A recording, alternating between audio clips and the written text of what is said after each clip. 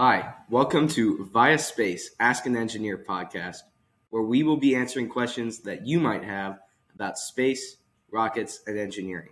I'm your host, John Humphreys, and I'm joined today with Brian Deo and Carson Zod. Mr. Carson, can you tell us a little bit about yourself and what you do? So I'm currently working as the turbo machinery design development engineer here at Viaspace. So we are working to take a early stage design of a turbopump and bring that through all the different steps necessary to prepare it for a rocket engine flight, an orbital test flight. Wow, that's pretty awesome. What inspired you to want to be a part of this, want to do this? So I actually was born at Cape Canaveral Hospital, and my entire life they used to stop elementary school through high school to go walk outside and watch shuttle launches. And to me, there was nothing cooler than getting to go do my part to, help that industry develop. Wow, that's awesome. How about you, Mr. Brian? Tell us a little bit about yourself.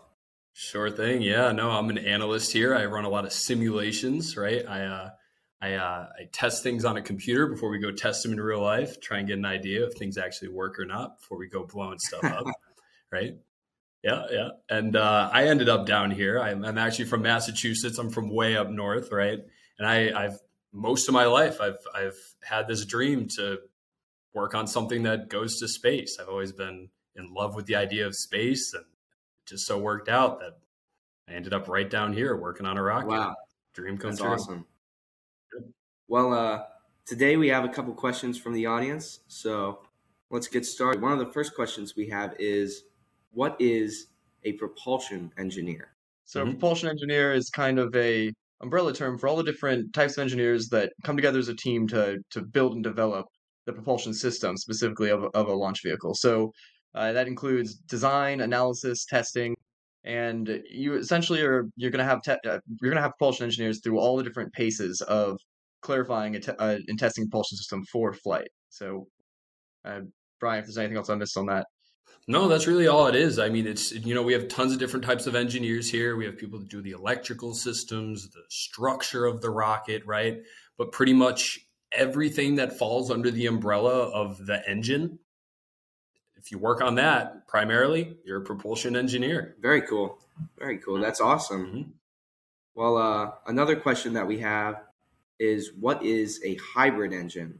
Sure. Yeah. Here, I'll take the lead on that one. So there is liquid bipropellant rockets, right? That's the bread and butter of the industry right now. That's SpaceX, that's NASA. That's when you take a liquid fuel, you take a liquid oxidizer, you shoot them together, light it, boom, right? Big flame. And then we got solid fuel. It's almost like a firecracker, right? It's just something solid where you light it, and you can even throw a firecracker like in a lake, and sometimes it'll still blow up because there's oxidizer in the fuel, right? Whereas what we're doing is a hybrid. It's a little bit of both. So we have a solid fuel and we shoot liquid oxidizer in there. So it's a mixture of both. We get the advantages of both systems and the advantage of both without the downsides of either one. Right. What would you say is like the biggest advantage to using a hybrid engine? Oh, it's definitely safety and reliability. Definitely that. Our rocket can't explode. Our fuel, zero explosive or zero TNT equivalency. Wow. Carson knows a good bit about that. You want to speak to that, Carson? Absolutely. So whereas you think of something like gasoline, I'm sure you may have heard that gasoline's liquid actually doesn't ignite, but the fumes will. So if any fumes coming off gasoline, it will combust. Where our solid fuel, polyethylene, very, very similar hydrocarbon, if it actually, in order for it to combust, it needs to do something similar. It needs to actually break into very small pieces like a gas and have enough surface area to react.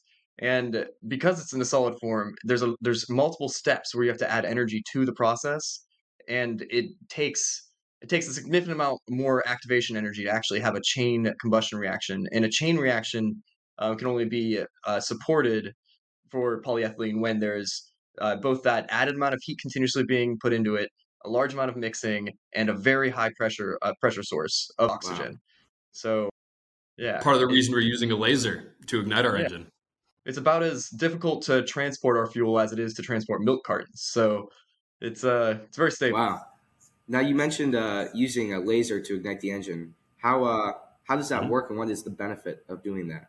Okay, so the laser to ignite the engine, essentially we have a smaller hybrid engine that we can modulate and regulate separate from the other engine, and that gives us more reliability. But primarily, what you're asking, it's the laser will impinge upon the side of the fuel, like if you have this column of solid rocket propellant for a hybrid, a central core that's open, the laser will impinge upon the fuel, and you'll flow a small amount of oxygen in to give it just enough to start producing a fuel-rich combustion gas. And it's key to have it fuel-rich because once you take that gas and then pipe it into the next main chamber, it's so hot and so full of fuel already that when it hits the main chamber, just the oxygen in that chamber can actually cause it to start burning, just ambient Wow. air. But we further push that forward by injecting a little bits of oxygen too into the main chamber, and then you just kind of feed it until it grows and takes over the whole chamber. Right. Wow. And there's a lot of ways to accomplish that people have done throughout the years. But like Carson was saying before, it's pretty hard to actually combust our fuel. It's a plastic, right? It's like Legos. It's not easy to light a Lego on fire. But if you shoot a Lego with a laser long enough, Right. you might set it on fire. Right. Right? That's the idea. That's very cool. Now, there's one term that the audience has a question about, and that is, what is a hot fire? So, so a hot fire is anytime when you take a rocket engine and actually flow fuel and oxidizer through it, or just you set it up so its plume ignites. So the comparison, I guess, why they call it a hot fire versus like what is, I guess, colloquially referred to as a cold fire or a cold flow, is when you're just sending the cold propellants into the engine and letting those pump through at the high speeds and not letting them ignite. So hot fire was kind of coined as like the opposite of the first thing you do, the test flow, the cold flow, and then you do a cold flow and then a hot fire. Okay. I've always found that as an interesting thing to call it. The hottest of the hot fires are the ones that actually light. So, That is very Those interesting. get quite hot. Yes, absolutely. Now, I understand that you guys are using a new program. So how are you using new technology like Epsilon 3 to make development and testing more efficient and less costly? Okay, so that's actually a not as well known thing about the industry. To build something very complex, like a really intense Millennium Falcon Lego set, thousands of pieces, you got to keep track of every single thing. And if you make a mistake and you have to go back and take things apart, the thing that's so useful is having those clear steps that you can just step back and forth through, and having the ability to look at those pictures in the book that actually give you, maybe someone who's not like a expert on this, they didn't design this specific system, but they're a very skilled technician. They can then go through Epsilon and just, using the different strengths of Epsilon's like visual representations of the different procedures, you can actually very cleanly go through everything. And even further, it gives you options for like, say I have like a flange I'm taking apart, and there's like a seal ring that's really fragile, and every time you take that thing apart and put it back together, you want to know what the seal looked like, so you can track if it's breaking over time. Every time I take this apart, it breaks the seal a little bit. So you can take all these very very well described pictures and then upload them to the procedure and have all that recorded to go back to once they like to say, once this thing leaves the pad, the only thing you have is the records you have on Right. paper. If you're trying to diagnose a problem in orbit, you need to go back through and look at all the different pictures you took, look at all the different assembly steps, and be like, oh wait, that one valve that was supposed to be turned like this, in this picture you can see that it's not turned right over here, so that's the problem. We just need to reroute it through this system, and we can still have a successful mission. So Epsilon 3 has really enabled quite a bit of organization, and it just streamlined our operations. Wow. For people who put stuff into space, you'd be blown away how disorganized we can be if we're not careful. Right. Epsilon 3 has the capability to resolve that. That's Yep. amazing. It Yep. sounds like a huge benefactor and a huge planning tool that is really useful. Oh, for sure. Absolutely. No, it sounds simple in theory, right? It's just almost like procedures, checklists, right? Just writing down what you do. Oh, everyone does that, right? Not really. And doing But it so it's programs very like Epsilon 3. Wow. Absolutely.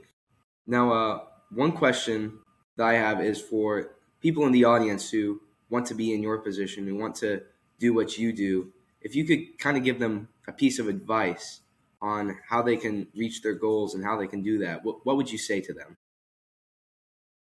I would say you first, Carson. Okay, sure. So I think the biggest thing, and I really noticed this when I started working here, the biggest thing is just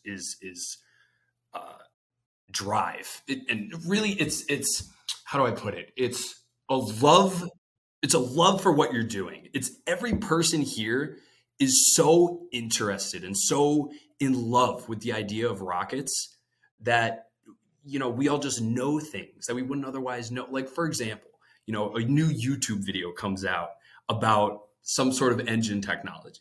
The next day at work, someone brings it up. At least half of the team will be like, "Oh yeah, I watched that last night." Yeah.